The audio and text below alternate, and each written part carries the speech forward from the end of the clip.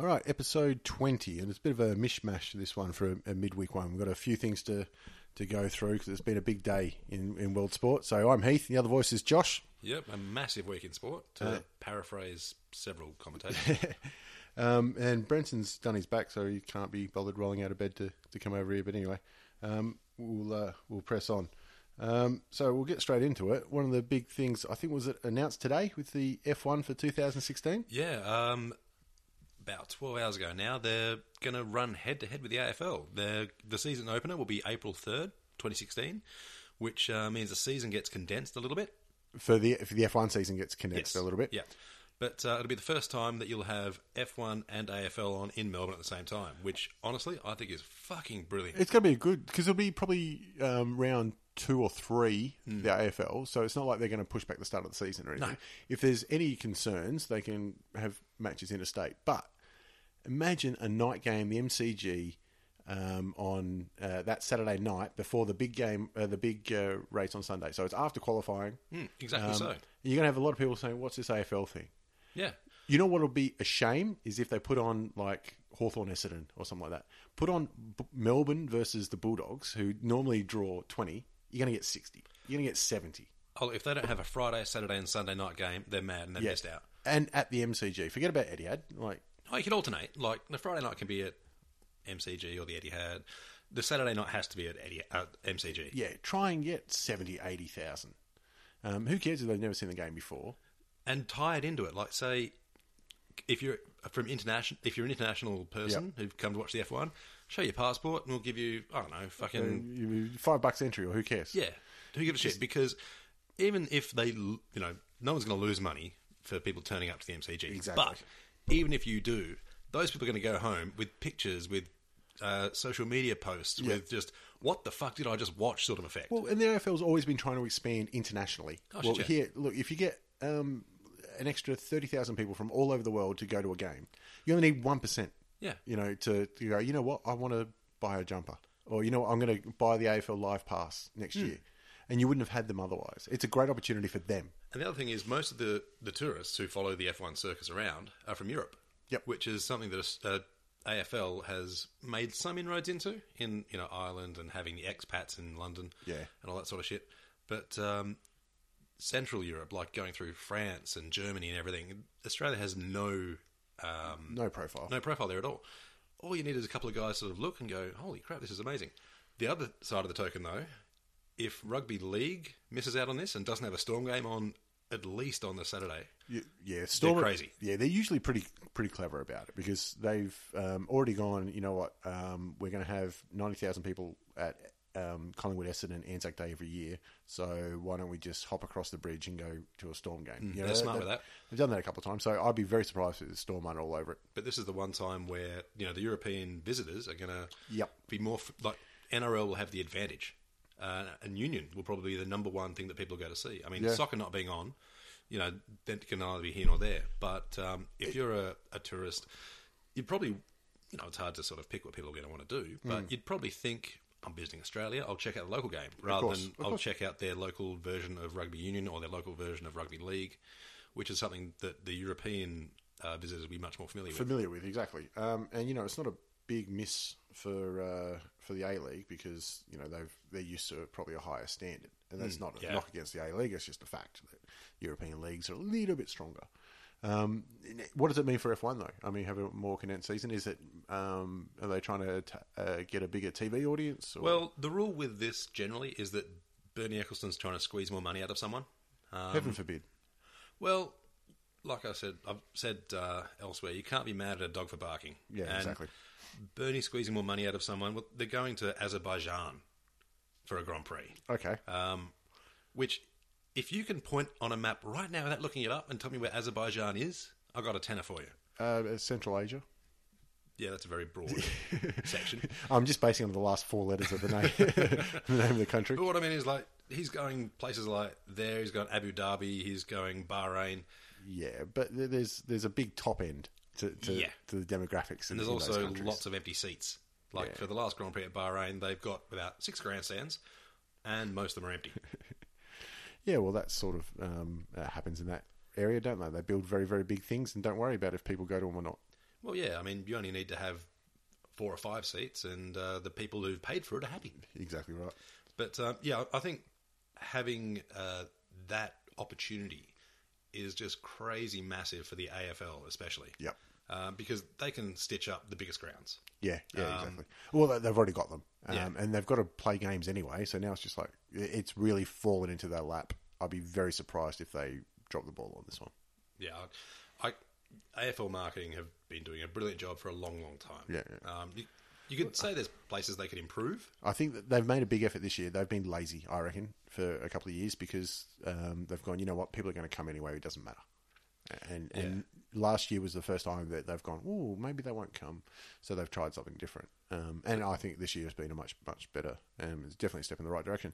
So means next year, hopefully, they'll really capitalise on this. Well, I reckon they will. Their big push this year has been the family approach. Just say, we're doing cheaper food. And realistically, you're only saving about $1.50 for a pie, but just the gesture there. Yeah. And also, kids free on Sundays and kick on the G afterwards. And that's a big one, the kick on the G. Yeah. I can understand why they took it out. Yep. As a business, it makes sense. Yeah, and what they used, insurance and public liability and that kind of as an excuse. But at the end of the day, it's kicking a footy. Isn't it? It's about kids pretending to be their heroes. Yeah, exactly right. Like you see the little kids running around there, just jumping through the air and going Franklin, or whatever. Doesn't matter. They've got the number on their back. They've got their bum on the seat. Let them go out and have a kick on the ground. Or they're running around ducking down, going Selwood. Oh, that was a big one on the weekend too. Oh yeah, well is it your first trip down to Geelong, wasn't it? First time I've been to Cardinia Park. And how was it? Actually, it was really good. I quite liked it. It's the old suburban grounds, isn't it? Really, it is. And I kind of like that. The other thing was no lining up for anything because behind the stand, there's they go on the pattern of toilet, bar, food. Toilet, bar, food. Oh, right. I thought you were going to say because everyone's already bought their own thermos and pre-chewed. Probably that too, but they were pretty keen to have a quick beer. But they got them in and out quick. They had plenty of staff. I hardly lined up for anything. It was fantastic. It was still a packed house, wasn't it? I mean, for them, which is 25 or 30 or whatever. I'm not sure. But I think it was 28. Something like that. Yeah, around that mark. Yeah, but no, I really liked it. But the funniest thing was to hear a whole bunch of Geelong supporters just get into Lindsay Thomas for his theatrics. Yeah, let's go with theatrics. Yeah. There's he's a ducker, he's a diver, and I'm like, mate, you got you got a couple. You got a bloke running out there whose his forehead has grass wounds every week. He puts it down that quickly. Let's stop putting up those glass houses, lest they come down so quick. And look, in no way, shape, or form am I saying Lindsay Thomas doesn't. He puts put effort into his appeals. Let's put it this way: Billy Brownless approves the amount of mayo on his sandwich. He puts a fair bit on. He makes an effort, but the Geelong guys have been doing pretty good for quite a while. And I was at the match with a good mate of mine, who's a Geelong supporter, young Benny, and he was dirty on the umps, and And in fairness, it was like 27 free kicks to 9 by the end, I think. Yeah, but that means nothing.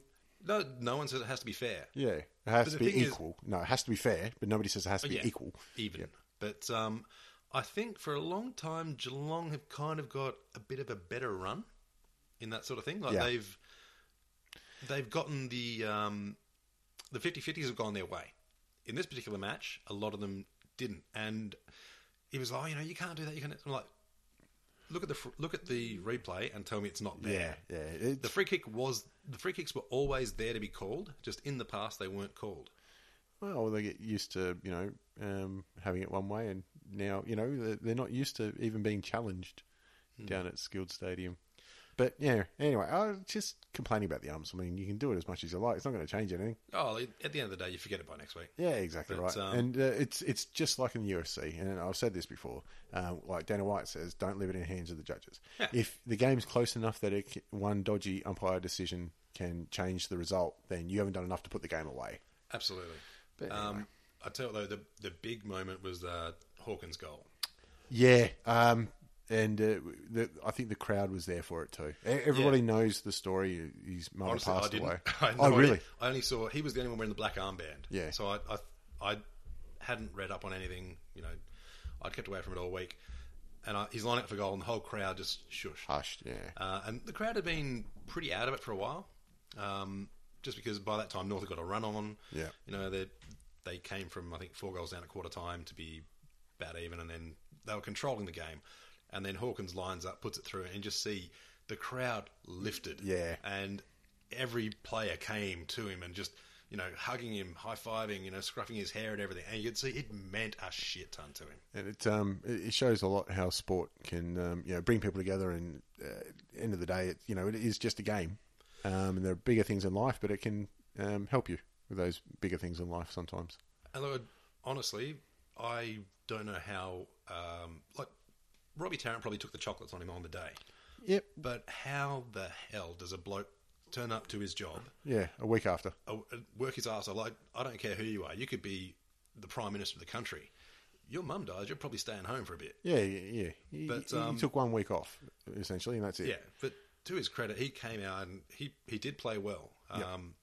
I think Robbie Turner will get Brownlow votes for the job he was able to do in the back line. I'm pretty happy with how Robbie Tarrant's turned out in the first 4 rounds, although I'm not sure if he played round 1. No, he didn't. Because they had Tippett in. Yep, because I said he's going to have a good year this year, and it looks like he's following through, which is great. Yeah, if you can stay on the park, yep. He is looking very, very good. Yeah, well, it'll be interesting if he lines up with Jack Gunston this weekend with the Hawks game. Something else I wanted to bring up, because I saw talk about it online a little bit, and it came up because of Luke Parker's goal against GWS the other week. You know, the one where he's tripping over himself and he kicked it accidentally. Yeah. And they said it was the return of the drop kick, which, it's obviously gone out of the game because it's hard to do on the run and it's not as accurate and all that kind of crap. But it reminded me that I had a drop kick story. So we're going way back to when I was 17, I think. And you know how you have shots on goal before training when you're playing footy and stuff like that. And, you always start on the point post, kicking check sides. And I was pretty confident on my checkies, on the bananas. I don't think I ever had a shot during a game from there. But, before training, it's just what you do. And then gradually you work out and, you go, all right, I'll go on a bit of an angle and 25 and you go out to 30. By, the time you having your goal kicking practice, you're always ending up on the 50. So one of my tricks used to be I could kick, the Jubilee Oval in Broken Hill was very hard. So doing drop kicks was a little bit easy because the ball bounces really genuinely nice. Yeah. So one of my tricks used to be droppies from 50. Now I can clear the goal line with a drop kick from 50, but the accuracy was never quite there. So I don't think I ever got one to go through. They always went through the points and, 50, 55, no worries. But that was, that's what I always did at training. So it's not something I think you'd pull out during the game, especially if it's on the line. I think it's the sort of thing you could pull out if you did it. It's like those bullshit snaps over the shoulder, 45 out in the pocket. If you put it through the middle, that's fine. If you miss, you're on the bench. You look like an idiot, yeah. So I thought, when would be the right time to pull it out? I mean, when you're up by 100 or whatever like that. But anyway, so this year, let's see, it would have been 1997. Yeah, let's go for that. So I was in under 17s, in my senior year of under 17s, and we got knocked out in the prelims. So we're out. We're not playing finals. And I got a call from the B grade coach. Said, come up and play. Look, we're in the grand final. Come play the grand final for us. You're not doing 17s anymore. So that year, the only game of seniors I played was the B grade grand final. Yeah, I remember I was there. Yeah.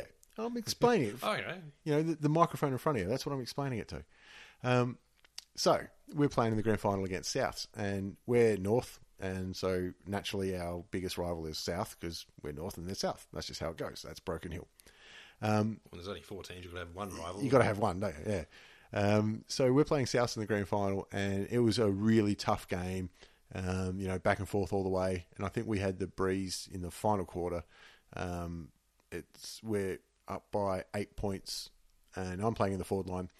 Anyway, we're trying to, we know that this is it. There's 30 minutes gone. We're nearly there. I lead out and take a mark at about 51 metres. big sliding mark, and I'm taking my time. I'm thinking I'll go back. I'm going to put it, into the goal square. It doesn't matter if it goes through or what. I'm just going to take my time, take as long as I can, and just wind down the clock. What happens next doesn't matter. Anyway, as soon as I stood up, the siren's gone. We've won the grand final. It's all over. So I've looked at one of our old players, and I've gone, I'm going to kick a drop kick. It's the grand final in Broken Hill. There's, A-grade's just about to start. Do you remember who it was? I've got a tiny memory of who I said. Yes, Paul Garno. That's who it was. It was one or two people, and I just remembered which one it was.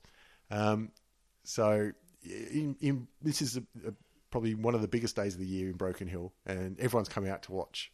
And I thought, here's my chance. I can kick a droppy from beyond 50 in the grand final for a goal. We've won. We're up by 8 points. Was not anyone even on the mark? Yeah. Someone was. He didn't really give a shit. Dopey fucker should have fucked. So I've gone back.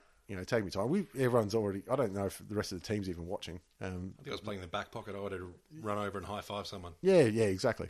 And we're not really worried about the umpires getting the score wrong.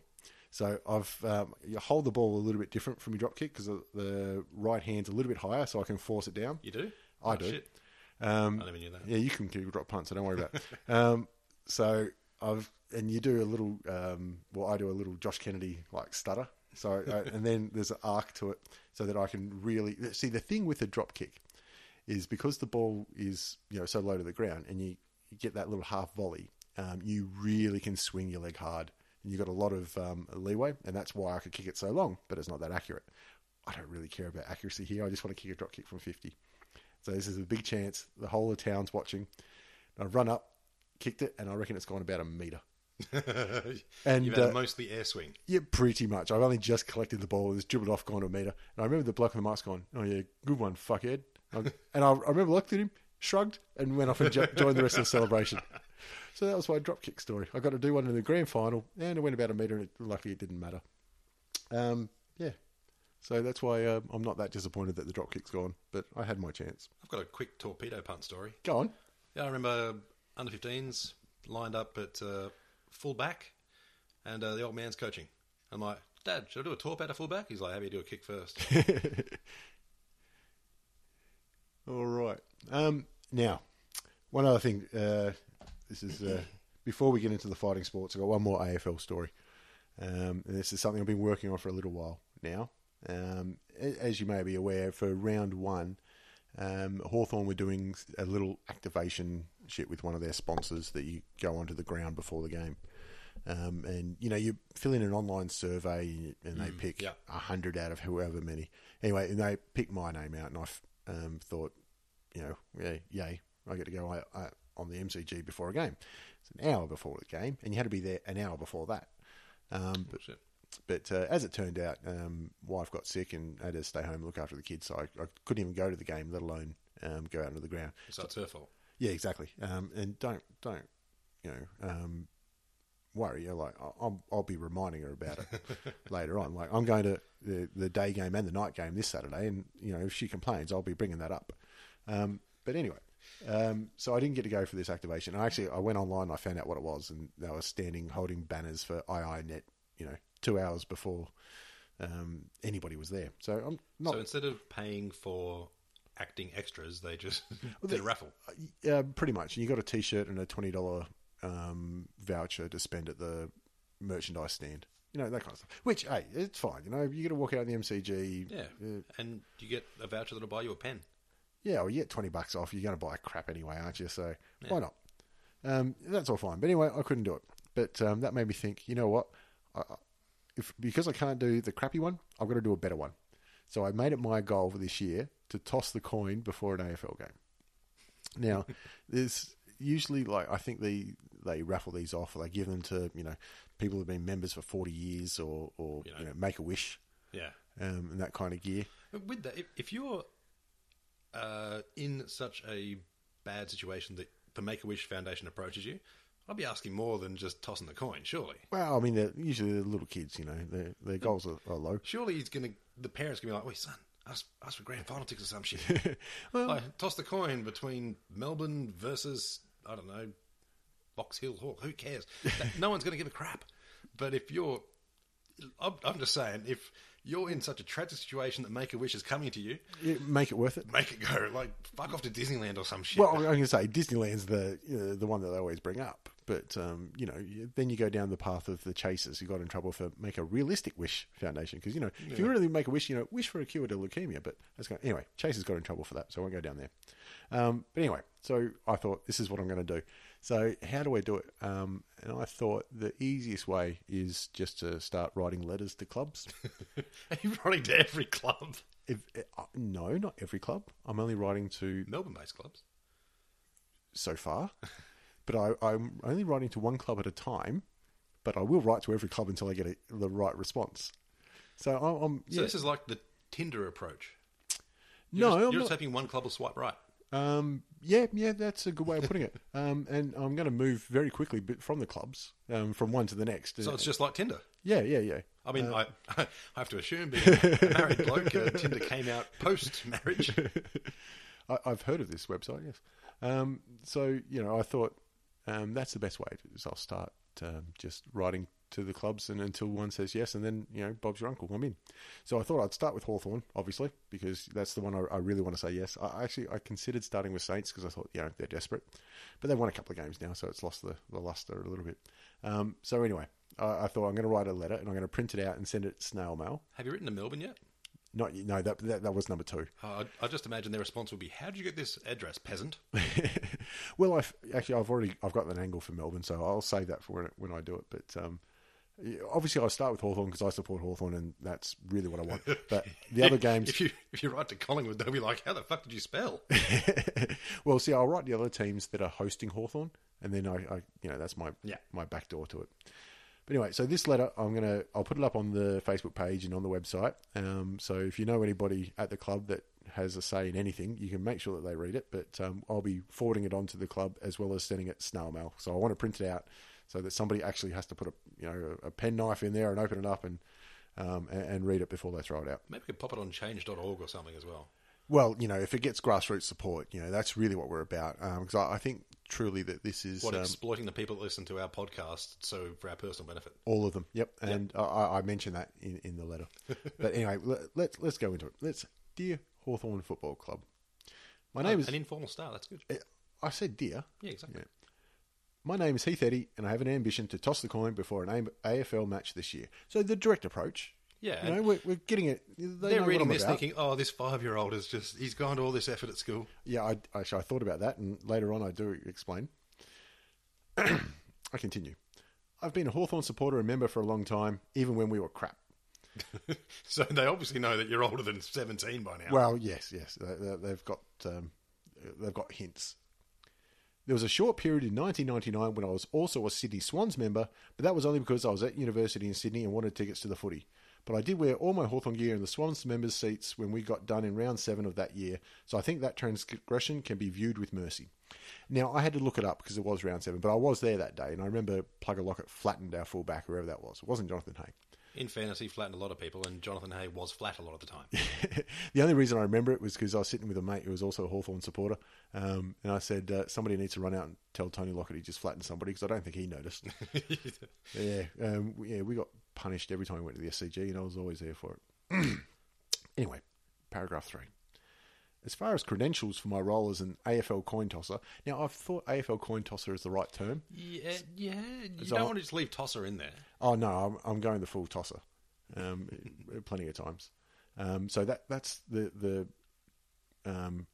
coined phrase, if you don't mind, that I've used all the way through. Yeah, don't give me that look. I wish there was a way to raise my eyebrows through a microphone. As far as credentials for my role as AFL coin tosser, I've been present for many big moments at AFL games. I was at the MCG for the grand final in 1993 when Michael Long took all those bounces down the wing to kick that inspirational goal. And I was at the SCG in 1999 when Tony Lockett kicked his 1300th goal. Both these moments have since been immortalised by Stephen Curry and Dave Lawson in their Toyota Legendary Moments advertisements. So you can see I'm no stranger to spectating on the big occasion. Did you drop a pocket full of change at both of those times? I mean, probably. I mean, that ties in too. Yeah, it could have been. But I get into those credentials as well. But I'm just saying, I'm not... some Johnny come lately. No, I'm used to the big stage. I'm used to being on the sidelines for the big stage. So, I've seen things. Now, You mentioned dropping change, but I also have credentials when it comes to tossing the coin. I continue. I am also born and bred from Broken Hill, the only place outside of licensed casinos in Australia where 2-up is played legally all year round. See, I'm actually not entirely sure it is legal. I think it's just been going on for long enough now. The cops are like, yeah, you guys do what you got to do. No, it is legal. They went through a lot of effort to make it legal, and then they got it down at the Musos Club. I'm really just assuming it's still there, but it was legal and legit. And I think if they removed it, there would be it'd riots. pop up anyway. It'd just go in the back door. You could say tossing coins is part of our culture and upbringing in Broken Hill. It would be a pretty stupid thing to say, but you could say it. There's nothing stopping you. And I understand the role of AFL coin tosser is usually reserved for promotional purposes, charitable awareness campaigns, or Tasmanian Red Queens. Now, Tasmanian Red Queens might not make sense to you, but if you remember Brian Lake's 200th game, Sydney versus Hawthorn at the MCG, and there was that thing dressed up. Oh, yeah. Yeah, to toss the coin. I thought that would have been a great moment for Brian Lake in your 200th, going out there and there's that monstrosity there to toss the coin. It was part of the Tasmanian sponsorship anyway, but I had to look it up and it was called the Tasmanian Red Queen. Did Brian Lake punch it? No, I think he punched somebody that day. He played. He played, so he would have. I assure you, I will be just as promotional as the first, just as charitable as the second, and nowhere near as harmful on the eyes as the third in that list. Okay. This honour is also at times bestowed on children with terminal illnesses. While I cannot say with any level of certainty that I have a terminal illness, I haven't been tested for many, so there is still that chance. Well, you are going to die. Now, this next bit I'm actually omitted, but I think it's safe to read out here. And let's face it, an experience of a lifetime would have greater return on investment for someone with a greater life expectancy. It's just pure maths. It's on brand. I've been removing that one, but I thought it was good enough just to read out here. I go on. Beggars cannot be choosers, so while I am not bold enough to nominate which game I could fulfill my destiny as an AFL coin tosser, I would suggest one in Melbourne would be better. I can't afford to travel interstate and don't expect you guys to foot the bill either. So I'm showing I'm generous and I'm measured in my on my pleas, don't you think? Modest. Oh yeah, you're not asking to toss the coin out of a helicopter. I mean, no, that'd be pretty awesome. Though, it would be though. Yeah. Let's just say if that was offered. I would, however, suggest that round 7 against Melbourne at the MCG would be a good fit because it'll struggle to fill the stands anyway. Or possibly round 21 against Port, as that happens to fall on my 35th birthday. So I've given him a hint now that I'm not. Well, when you said you're at uni in '97, unless they thought you were a rather precocious young lad, I feel it could be important to litter it throughout, just in case they're skipping. Which they probably are. Yeah, they would have binned it by now, but that doesn't stop me. Just quietly, round 18 against the Tigers ain't bad either. That's my old man's team, and it'll be good to rub that in. In closing, now I say in closing, but I've still got 3 or 4 paragraphs to go. But, in closing, I am sure to give my utmost to promote the generosity and sportsmanship of the Hawthorn Football Club should you choose to acknowledge this plea by way of my podcast, clickingballs.com. This letter in full will be read out on an episode and posted online for our dozens of listeners. And I'm thinking I should bold and underline dozens. Who will be kept up to date on how this progresses either way. Thanks again for reading, if you have made it this far. And yes, I'm aware of how silly and desperate this sounds, but it'll be a laugh, won't it? Cheers, Heath Eddie Clicking Balls. So that's the first letter in what's, I'm sure, will be a long line of letters, because I'm not expecting anybody to say yes. Well, who would? I guess someone, if they're bored. Which club would have the most human approach, do you reckon? Who's got the worst marketing? That's who you look at. Hawthorn. Hawthorn had the worst marketing. I don't know if you saw the membership video where they were doing their impersonations. Can't think of it. No, well, it's a shocker. You've got all the players trying to do quotes from famous movies, and it's not pretty. It's been shared around online. Who the fuck came up with that idea? Well, I don't know, but it could possibly be the same person that I am now begging to make me an AFL coin tosser. So in other words, I think it was actually before its time. Honestly, I think we'll appreciate those videos in years to come. They'll be known as classics and the template that future membership videos are made. Yeah, it's too bad you won't be. Oh, maybe It's too bad you won't be up at the Gold Coast or something, because Gold Coast and GWS would love to have someone come out. Anybody. See, that's why I thought Melbourne might be the next step, because, you know, it's just another person at the game. Yeah, but if you're not an MCC member, they don't give a fuck. Pretty much, but, you know. You can probably lie. Well, I am planning on lying a lot. No, I have set my goal is to obviously toss at some game, and I'm not really that fussed, but the MCG would be nice. But in these letters, I'm not allowed to lie. So, like I said, you know, I don't have a terminal illness, but I haven't been tested, you know. So who knows? I've got a bit of a scratchy throat. It could be Ebola. You can't tell me it's not. You could answer it like you're an American presidential candidate. Exactly right. They say, you know, do you have a terminal illness? Well, let's step back from that. Aren't we all going to die at some stage? And what will we as a world do to handle this? I think it's important to make the most of our time, and I think this would actually allow me to make the most of my time that I have on this limited time. I have a terminal illness. It's called life. Yeah, I did the hand actions just then.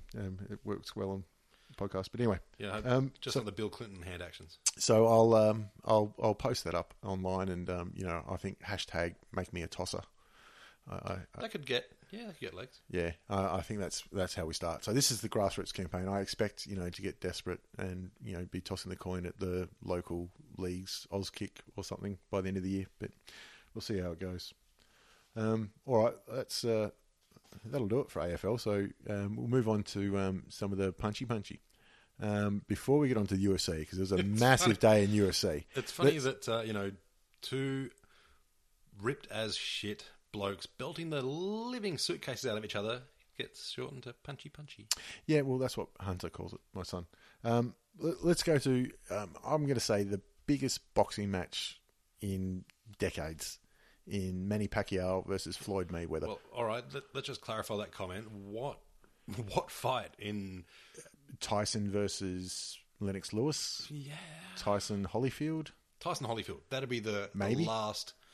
global phenomenon of a boxing match. I think this one's bigger. I think it is too. Than those two. You've got an undefeated champion of 5 different weight categories who has done everything possible to make himself a villain. Yep.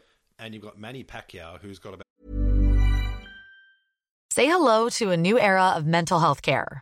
Cerebral is here to help you achieve your mental wellness goals with professional therapy and medication management support. 100% online. You'll experience the all-new Cerebral Way, an innovative approach to mental wellness designed around you. You'll get a personalized treatment plan from a therapist, prescriber, or both in a safe and judgment-free space. Your Cerebral therapist or prescriber will outline a customized plan with clear milestones along the way, so you can get to feeling your best. With Cerebral, you're not alone in your mental health journey. We're here to empower you to live a fulfilling life. So take that first step towards a brighter future and sign up today at Cerebral.com/podcast and use code ACAST to get 15% off your first month. Offer only valid on monthly plans. Other exclusions may apply. Offer ends July 31st, 2024. See site for details. Ryan Reynolds here from Mint Mobile. With the price of just about everything going up during inflation, we thought we'd bring our prices down. So to help us, we brought in a reverse auctioneer, which is apparently a thing. Mint Mobile Unlimited Premium Wireless. How to get 30, 30, bit to get 30, bit to get 20, 20, 20, bit to get 20, 20, bit to get 15, 15, 15, 15, just $15 a month? Sold! Give it a try at mintmobile.com/switch. $45 up front for 3 months plus taxes and fees. Promo rate for new customers for limited time. Unlimited more than 40 gigabytes per month. Slows full terms at mintmobile.com. About 100 million Indonesians behind him, and he pretty much runs the country. Philippines. Well, Indonesian, Philippines, it's all in the Southeast Asian area. Let's just back away from that one. There's no way out of that one. No, but still, what's he been champion in 7, 8 weight divisions? Something ridiculous like that? Pacquiao, yeah. I don't know. It's something ridiculous like that. It is, that level. I saw a great quote about that. They were talking about how much effort Pacquiao and Mayweather. Well, Pacquiao had to go into to get this fight to happen. The concessions. Yeah, and look, probably all crap. But they were just saying, Mayweather said, "I want the fight to be in the US," and Pacquiao's gone, "Yes, okay." And I want to have drug testing every month, okay.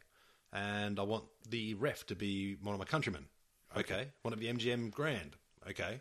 I want to use these gloves. Yeah, I want to use these gloves, At this this sort of weight. ring, this weight. He's like, okay. If I lose, it's a rematch. Yeah, if you lose, there's no rematch. Okay, and at the end of it, his friend said, why are you making so many concessions? He's like, in my culture, we give a man On who's death row? on death row everything he wants. Yeah, it's not. I don't think any of it's true at all, but it's one of those ones. It's nice. Well, good work, whoever's done that one. Yeah, they've done well. The only bad thing I can say about this fight was it should have been 5 years ago. But anyway, it doesn't matter because it is happening. I'm not really a fan of boxing at all. Because I like mixed martial arts. I think it's just that's my introduction into combat sports. So boxing to me is taking something away that I really like because I really like the jiu-jitsu side, obviously. But this has got my attention, and I think it's got everyone's attention. That even if you have the most casual interest in boxing, I'll check the results. It's going to be big. And I think in Australia especially, because we do get a lot of news from Southeast Asia, everyone knows who Manny Pacquiao is. Yeah, absolutely. And they know he's from the Philippines and not Indonesia. Yeah. And everyone kind of wants to see him do well. Yep. And they have played this up so well. Mayweather's done everything possible to alienate everyone possible. Yep. He even had a crack at Ali. Ali and Sugar Ray Leonard. Right. And I'm not even saying he's wrong.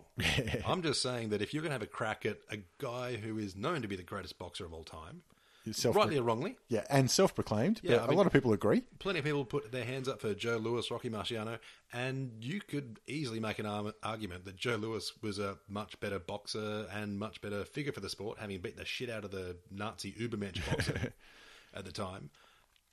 But in the end, Ali gets the airtime, and he was better in front of a camera, which is what people remember. Well, see, that's the thing. I'm sure in his time, though, a lot of people had the same opinion of Ali of what they have with Mayweather now, that he's loudmouth, he's brash, he's and all that. But time and makes everything seem better. He had better marketing. Absolutely, he marketed himself. So even if Mayweather's doing the same things, it's Ali did them first. Yeah, and he did them best. I mean, you can't just look at what Ali did off the canvas and mimic it. Otherwise, Anthony Mundine would be international. His poetry was ahead of its time. Ali. So it is brilliant because even though he was doing slam poetry, some people might have thought he was brash. Even when you see the old tapes now and they're interviewing him, there's still the interviewers are still smirking. Oh yeah, they knew exactly what they were getting. They were getting gold. Look, I don't know enough about boxing to pick, but for some reason, I just think that the criticisms of Mayweather is he's never really been tested and has never fought somebody with the power of Pacquiao. Manny Pacquiao. I've mixed the two of them together there to get Pacquiao. Anyway, Pacquiao. Manny Pacquiao. Having said that, I think that Pacquiao's coming off a loss as well. Yeah, he's had a few ordinary decisions. I think. He has started to slow down. Yeah. His ability to hassle and just work. Yeah. That was always his calling card. He would outthrow most other boxers and just swarm them. He's not as technical as Mayweather. Yep. And look, I'm not saying that as a boxing expert. I'm just saying as a bloke who's read boxing experts. I'm not even going to pretend I've watched hours and hours of fight footage to make that opinion. But Mayweather is like experts from Ring Magazine back when they actually printed Ring Magazine, who now slow profile, are still saying that he is the most technically perfect boxer of this generation in any weight category. Yep. And Manny Pacquiao is just one of those freaks of nature that can absorb a crap ton of punishment and dish it out. And he's one of those guys that he won't try and outthink you. He'll just try and outwork you. Yeah. And the same could be said of Tyson. He wasn't a smart boxer. He didn't have strategy for strategies and plan B, C, D, E, F. Yeah. He just outworked you. Yep. Just got in the pocket, threw until you fell down. Yeah, but, and he had unbelievable speed and power. Nobody had seen it. And the thing was, his opponents knew what he's going to do. Yeah. His whole, right cross to the lower abdomen followed by a right uppercut. Yeah. He dropped loads of fighters with that, and they all knew it was coming. So my gut feeling is that Mayweather is still closer to his peak than what Pacquiao was, which is a shame that we didn't see this fight a couple of years ago. Oh, if I'm betting the house, it's on Mayweather. Yep. But if I'm betting with $5 I don't really care about, it's on Pacquiao just Yeah. because I don't like Mayweather all that much. Yeah, and he's played that role. You know, every movie needs a villain, and Mayweather's very happy to do it, and it's working for him. God knows he's cashed in on it. So, well, even if he loses, he's going to pull in what, about $100 million or something like that, something stupid. I think losing he only gets 50, but winning he could pull in just crazy numbers. Yeah, I think together the two of them are putting away. I read a figure of $400 million. Because, you know, obviously it's not just on the night. It's, you know, it goes beyond that. You get part of the buy-ins, you get part of this, that. Everything else. And whoever wins, you know, that's their career. Well, if there's say $500 million total prize purse, how much money is going to be gambled on the fucking thing? Yeah. Vegas is going to be very happy, no doubt. You could have $1 trillion day globally. Because a lot of Southeast Asia are going to have a bit of crack at it. And, you know, yeah, but that's not going to be on the books. True, but a lot of the Chinese gamblers will be having to have a crack too. Yeah. I think you're going to see a very, very, very big amount of money changing hands. There is every possibility that this is the single most gambled on event in history.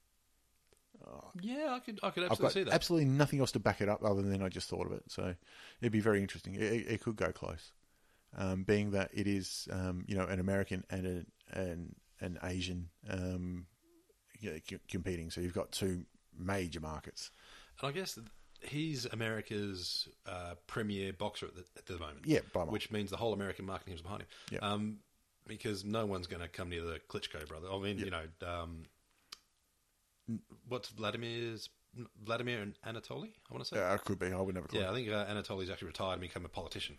Yep. Which is odd that Pacquiao's done the same thing. Like, I wouldn't have thought boxing and politics go well. But then again, if you're arguing a point and some guy's arguing against you, are you really going to argue hard against a guy who's 6'7", 130 kilo and used to knock motherfuckers out every night?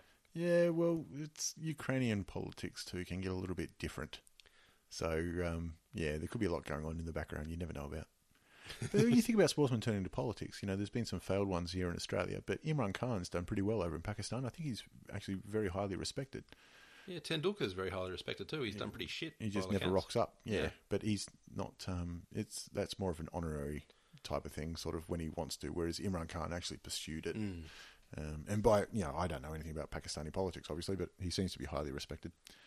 Okay, so that's probably the most we'll ever talk about boxing because, you know, it's just the biggest event that's coming up. But we move on to UFC, and it has been a massive day in UFC. For a few gentlemen. I'd go so far as to say the biggest ever. Because the first time I've seen them strip a belt. Yep. I've seen people retire and hand over belts, and I've seen people, you know, walk away from belts. Yes, and interims have been created and all that sort of stuff. This is the first time they've stripped a belt. Especially for something that happened outside the octagon. Yep. And outside of the UFC purview, essentially. And to the person that I believe is on the top of everybody's pound-for-pound list as well. So, yeah, those of you that are finding this out now, you probably haven't been on Facebook for quite some time. Hi, Mum. But John Jones, the light heavyweight champion, he hasn't. I don't think he's been challenged all that much, to be honest. Gustafsson, I think that was a great fight, and Shogun had he been an armbar. Yeah, or if you ask him, Chael Sonnen had him right where we wanted him. But actually, to be honest, if Chael could have lasted another 20 seconds, he probably would have won that fight. He probably would have. Because of his toe. But John Jones's toe was broken in half, and I reckon if they got to the end of the round and the doctor saw it, he would have stopped that fight. But anyway. But if he had to last another 30 seconds, he could have beaten Anderson Silva too. True. But anyway, in the past he's had... The funny thing is, he actually was a student of criminal justice. Yes. Anyone on our Facebook page would have saw her put that little gag up, and now he's fleeing from criminal justice. But the thing is... he's in Albuquerque. Yeah. Maybe he might have... Well, he was driving in Albuquerque. Let's get to the details. That's the facts that we can be certain of. He's in a rental car. In his own town. Driving along. And runs a red light and crashes into a pregnant woman in her car. She has a broken arm, you know, and... Injuries, nothing life-threatening. Yeah, not life-threatening. But enough to go to the hospital. Yeah, and he has instead done the piss bolt. Yep, he's done the Benny Cousins. He's hit the bitumen. He's hightailed it out and pretty much just put his head down. So they have a phrase for this. It's called a hit and run. Yeah. And then he's come back and decided, hang on, I've left some money. I've dropped a couple of grand down the side. I'll come back for that. And then he's bolted again. Yeah, the thing was there was an off-duty cop who saw him. And, if I'm guessing Albuquerque, not quite big enough that you can be an international level superstar and not be recognised. A 6'5", greatest fighter on the planet. Yeah, it's going to be hard to hide. And based on what's happening at the moment with the whole riots in Baltimore and shit, I'm guessing a big black guy fleeing a car crash gets noticed too. Yes, I think they get noticed anyway, being 6'5". Well, yeah. Right away. But anyway, so he's done a hit and run, and I think eventually he spoke to his lawyer, and after an agreed period, he's handed himself in. So he's and then paid there's only a couple of grand bond, all that kind of stuff. 2.5. But Uncle Dana didn't take very kindly to it, and stripped him of his title. Well, look, honestly, I'm fine with that. Oh, they had no choice. If the first phone call you make when you hit a pregnant woman in a car is to your lawyer, you got soul searching to do, man. And it's he's had a more than this isn't like the first incident he's had. He got pinged for cocaine last year. Went into rehab for 8 hours or so. Yeah, I think he's had a drunk driving charge before as well. I think that was well back in 2007 or something. No, I think it was later. Really? It was when he had the title. Oh. I'm nearly certain it was 2011. I could be wrong, but I'm nearly certain it was. Now, the interesting thing that comes out of this is now that DC steps up. Cormier, yeah. So he gets his big title shot against Anthony Rumble Johnson. It's great that it's going to be a proper title, not an interim title, and that's not taking anything away from interim champions, but it's breathed new life into that weight category. Yeah, I don't think it's taking anything away. I think you ask an interim champion, do you want to be the unified champion? Absolutely, they're going to say yes. So it's a great chance for Cormier and Rumble, because Rumble, whichever one wins, it's still a great story. Because Rumble's had, he's been cut from the UFC before because he couldn't make weight. Now he's gone up. He's on an absolute tear. And this would have been a good challenge for John Jones. It's a shame we're not going to see that fight, but that's what happens. DC is 21-1 or something like that. His only loss was his last fight against John Jones, and I think he's the only person that could have it would make sense to step up, because you can't have Gustafsson because he just lost to Johnson in a title eliminator. So it has to be DC, and he's ready to go. He hasn't fought in quite a while. I think the other thing too, Cormier was really the first one to let the public see below the surface of John Jones, like with that leaked interview and everything. Yeah, and that was his whole approach to the fight. Try and get in his head. Yeah, and you could argue it didn't quite work because he lost. Yeah, but he never. I don't think DC had been taken down before in his entire career, and John Jones taken down at will, pretty much. John Jones did it half a dozen times. Yeah, but it's the first time I can remember two fighters who you knew they hated each other since Tito Ortiz. Yeah, but even part of that, I think part of that is the show. Tito Ortiz wanted to be the villain. But Chuck hated him. Oh, yeah. There's no doubt. They genuinely, with the Ultimate Fighter, with the opposing coaches. But, with this one, you've got a guy who was the face and another guy who was, a hardworking bloke. But the long-term face all of a sudden turns heel because everyone sort of scratched below the surface of the media persona, and he came across as an absolute prick. Yeah, but, and then at the end of the day, he still got it done. So, the good guys don't always win. No. But now we get to see DC have another title shot, so it'll be very interesting if he can close it out, because he was never going to do heavyweight because he's a teammate of Kane, Velasquez. So he dropped down to light heavyweight, and he's met Rumble Johnson, who's gone up to light heavyweight. Should be very interesting. And John Jones is an indefinite suspension, so I'm guessing it's going to be 12 months at least. Let's say he gets a fine and doesn't do any time. Which, honestly, I think his lawyers are too good for him to do time. Yeah, of course. and he's got too big of a profile. You know how it works. Yeah, I mean, shit, the amount of crap that Paris Hilton, Lindsay Lohan, and that sort of crap have done. I mean, Lindsay Lohan did some jail time, but I think she had a 3-year coke bender. I think it's still going. Well, yeah, maybe. Okay, so the other massive thing about this whole fiasco and replacing the title fight, one is it made me always think that if this fight got just wiped off, that's still a card I want to see, UFC 187, because it is a stacked card. And it made me think maybe they stacked the card just in case something like this happened or somebody got injured. Because you've got Khabib Nurmagomedov is fighting and Donald Cerrone. I think Andrei Arlovski is fighting. You've got the other title fight with Weidman and Belfort. I really want Arlovski to do well. Yep. Because back in the day, he was one of the fighters I loved watching because he was just always aggressive. You get some fighters who are counterpunchers, like Lyoto Machida. Andrei Arlovski is always moving forward. Oh, he is. And him and Krokop were always brilliant to watch because you knew what you were going to get. Yeah, exactly. There's a lot to be said for the fight game where people go there with a plan, like Machida, who he is a brilliant counterpuncher. His ability to strike from odd angles, fantastic. Yeah. Just doesn't translate well as a spectacle. So, yeah, like, you're paying for your pay-per-view. Yep. You're buying UFC. You do want to see something where the next day you'll go, oh, and how about when that happened? Yeah. But with Machida, you don't often get that until round 5 when everyone's tired and he just has that counterpunch or that kick that came out of nowhere. Yeah, I'm trying to remember there was one fight he had which was a counterpuncher versus a counterpuncher and it just didn't work out. I can see it. I just can't remember who he is actually fighting. But anyway, so this card, it's the best card they've put together in a long, long time. And it is still a shame that the number one pound-for-pound fighter in the world is not going to be there. However, it might rejuvenate that weight category. Now, the funny thing, though, is that a couple of weeks ago, maybe even a month ago, Chael Sonnen went online and they asked his opinion of who's going to win between John Jones and Rumble Johnson, and he said the fight won't happen. Actually, now I do recall that. He actually did. So, minutes before I heard about what was going on in wherever, Albuquerque or wherever it is, Chael put up on his Facebook page, "Told you so."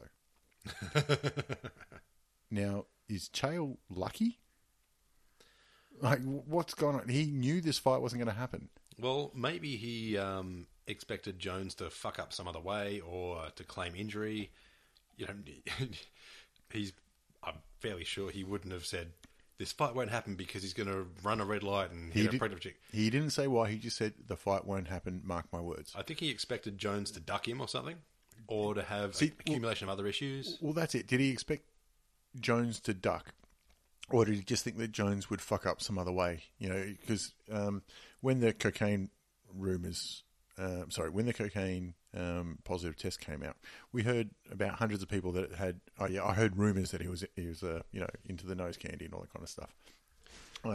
Joey Diaz was on Rogan's podcast saying he'd heard the rumours, never seen it, nothing confirmed, but he heard the rumours and from reliable people and whatever. So did Chael think that he was going to duck, or just know that he'd fuck up somehow? I don't know if we'll ever hear the bad guy tell us, or he's just clairvoyant. Oh, he'll tell us. He'll tell us 7 different ways he knew this was going to happen. Yeah, he's not backing down. He will include psychic phenomena in one of his explanations. I'll guarantee that. Well, he's got Metamoris to promote, which happens in 2 weeks. So I just thought it was amazing that Chael was he was right. Yeah. Well, you mentioned the card before. Let's just run through it. I've got it right here. Yep. Weidman versus Belfort. Yep. Now, Belfort has been a legend of the sport for quite some time, I'd say. Yep. I don't think he's got it. I don't think he's got it today. Well, he has had an extended sit on the sidelines thanks to waiting for the TRT to leave his body. No, I mean he's been open about it. Have to. I mean, TRT is a whole other thing, really. I can understand if you're a fighter and you have low testosterone levels. Well, obvious question is, how did that happen? Yeah. But moving on from that. But anyway, the new rules are there, and you've got to and- abide by them. So he sat out, and anyway, he's still a great fighter to watch. Yeah, and then you got Cormier versus Rumble, which is going to be brilliant. Yep. I don't know which way that it's would going to go. headline any other card. Well, it's headlining this one, so Well, Weidman and Belfort is apparently. yeah. Anyway, It might just be an interim headliner because they haven't updated the marketing. Who knows? And then you've got. Kahib. Yep. I'm going to have a crack at this. Nurmagomedov Yeah, it's not bad. Nurmagomedov. versus Cowboy. It's Cowboy Cerrone. It's a great fight because Khabib's still undefeated, and Cerrone is the hardest working man in the UFC right at the minute. 2 fights in January, and try to get a couple more. Deserves a shot. And Dana's proven time and again that if you keep putting your hand up, he'll keep picking you. Yeah, you keep putting on good fights. Yeah. Even in tough and everything, where you see, a fighter drops out. Yep. The always, first guy that says, "I'm ready, I'll fight yep, ready," yep. and he'll let him fight. Yeah, follow him out to the car park, and you'll get a fight. I remember that. And Chemo Slice just sitting back, going, "I'm not going to fight. I'm no good." He's no good. Anyway, and then you got Andrei Arlovski versus Travis Brown, which is going to be, to quote Jim Ross, a slobber knocker. It's going to be brilliant. And then you've got Dodson and Makovsky. yeah, good fun. Dobson would be a good fight. He always goes flat out, so that'd be great. Uriah Hall and Rafael Natal. He's Got to watch his forehand. he must hate that shit. I don't care if he's heard it a million times before. Yeah, no, all good. I know. Going to Metamoris for a sec. Halek came out saying that he's not going to put on women's fights. Yeah.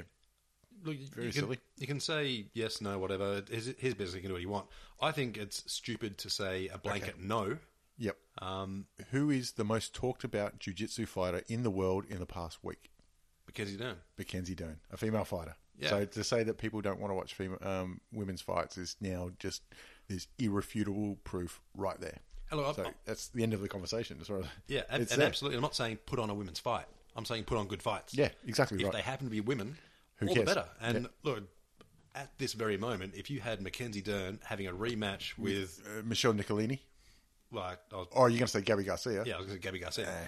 just because you want to see the David versus Goliath sort of thing, and the fact that she won and standing up on that podium on the top step, Yeah. she's still smaller than Gabby.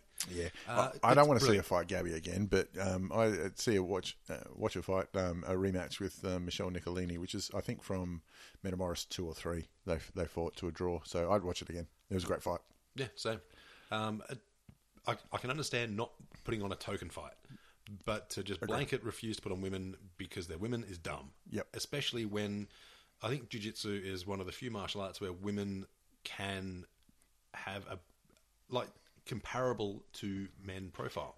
It's It's not easy. Like women have a hard run in sports, no doubt. I mean, Yeah. the only Okay, if you look at basketball, for example, I don't care how much they train. The WNBA is never going to draw the crowd that the NBA draws. No. It's not as good as a spectacle to watch. Women's jiu-jitsu, just as good as men's jiu-jitsu to watch. It's a different kind of fight because Absolutely. they're more flexible and stuff, but the technique is all there on display. I mean, you're not looking at the grand difference. I mean, the only main difference is there's more. There might be more money in promotion, but there's also more men doing it.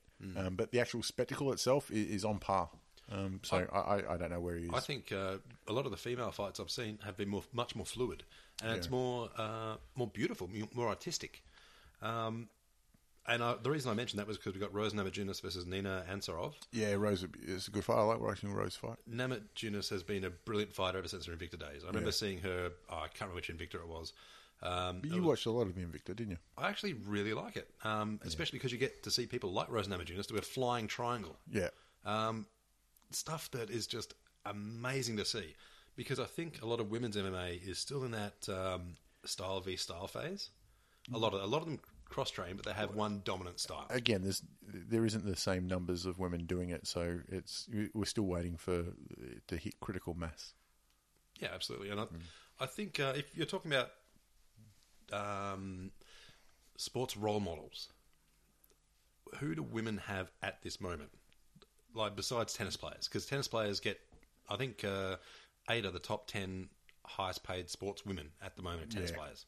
Yeah, and they've done a lot to try and get pay parity, even if they don't play the same number of games. Yeah, which I think is odd. But hey, look, whatever works.